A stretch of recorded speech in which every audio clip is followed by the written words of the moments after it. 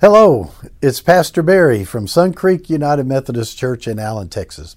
So glad that you have joined me for this week's Ask the Pastor. I'm going to look at three questions this week. One, about the difference of Judas betraying Jesus and Peter denying him, what they did after Judas was out of the picture, and then talk a little bit about the legacy, immediate legacy that Jesus left behind after his death.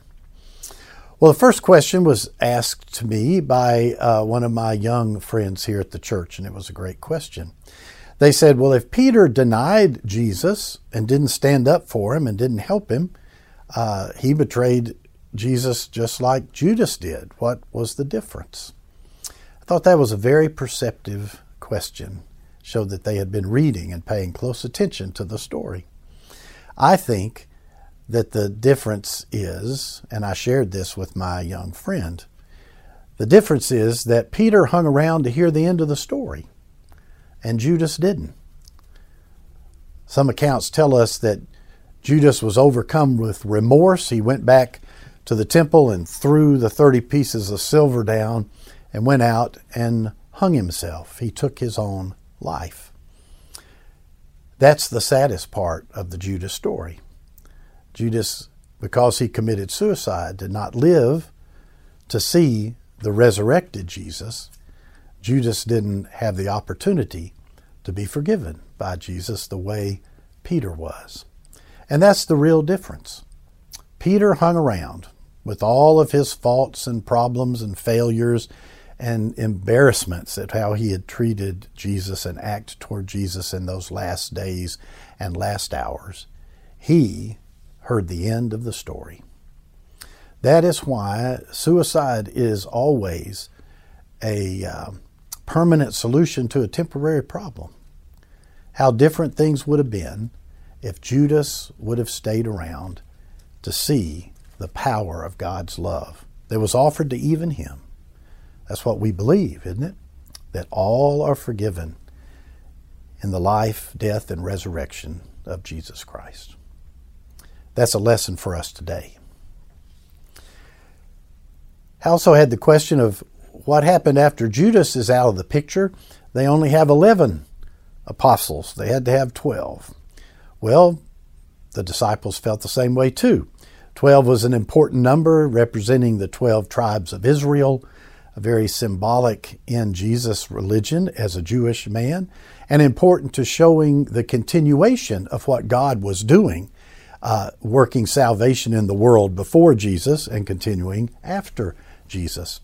And so the apostles met together and they prayed and they considered others who had been with Jesus as they had and who were filled with the Holy Spirit, who were a deeply spiritual, committed follower of Jesus. And then they did something that the Bible mentions from time to time.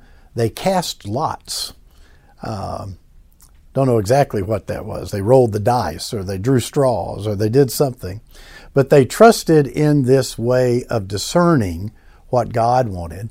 And that choice fell on Matthias. And so Matthias became the 12th apostle. The last question was about Jesus' life and immediate legacy upon his death.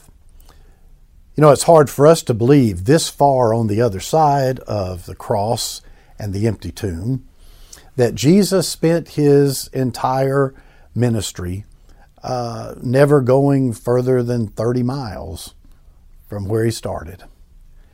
He chose those first disciples. Out of the group, he chose the 12 that were called the apostles. He was followed by crowds of various sizes, some huge, thousands upon thousands, which he fed miraculously. But after 3 years, when it was all said and done, only the women were there for him at the end. And at the upper room, 50 days later, at the Feast of Pentecost, when the Holy Spirit comes, there were 120 people gathered, Luke tells us in the beginning of the book of Acts. 3 years, 30 miles, and 120 people. But look what that has become. This day there are 1 billion people who claim the name of Christ around the world. At this moment, that doesn't mean all the billions that have gone before us, and all, as we are faithful, that will come after us.